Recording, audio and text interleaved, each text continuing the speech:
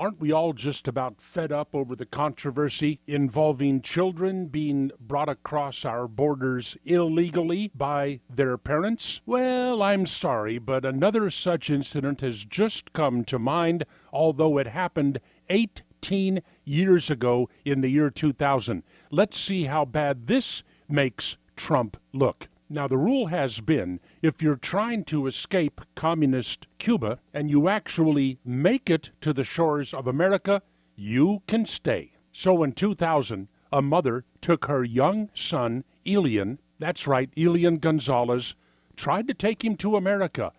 Coming ashore in Florida, she died. She drowned. But Elian made it to America. He should have been allowed to stay. But Castro wanted him back in Cuba. So Bill Clinton ordered an early morning raid in Miami to seize Elian Gonzalez at gunpoint. Elian was screaming, yelling, crying as he was yanked out of the arms of his relatives in Miami, placed into custody, a cage, folks, and then shipped back to communist Cuba. Okay, so what's the difference here? Well, one big difference is Bill Clinton is a Democrat. Democrats can get away with stuff like this.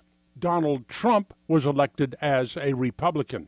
They cannot get away with this. Elian was taken under the arm of Fidel Castro and turned into, or brainwashed, if you prefer, a lovely young Cuban communist. All of that's okay, because that was at the hands of Janet Reno and Bill Clinton. But now Donald Trump wants to do essentially the same thing, and it's horrible. Evil. Let's protest. Solomon Brothers Studios, Naples. This is Neil Bortz.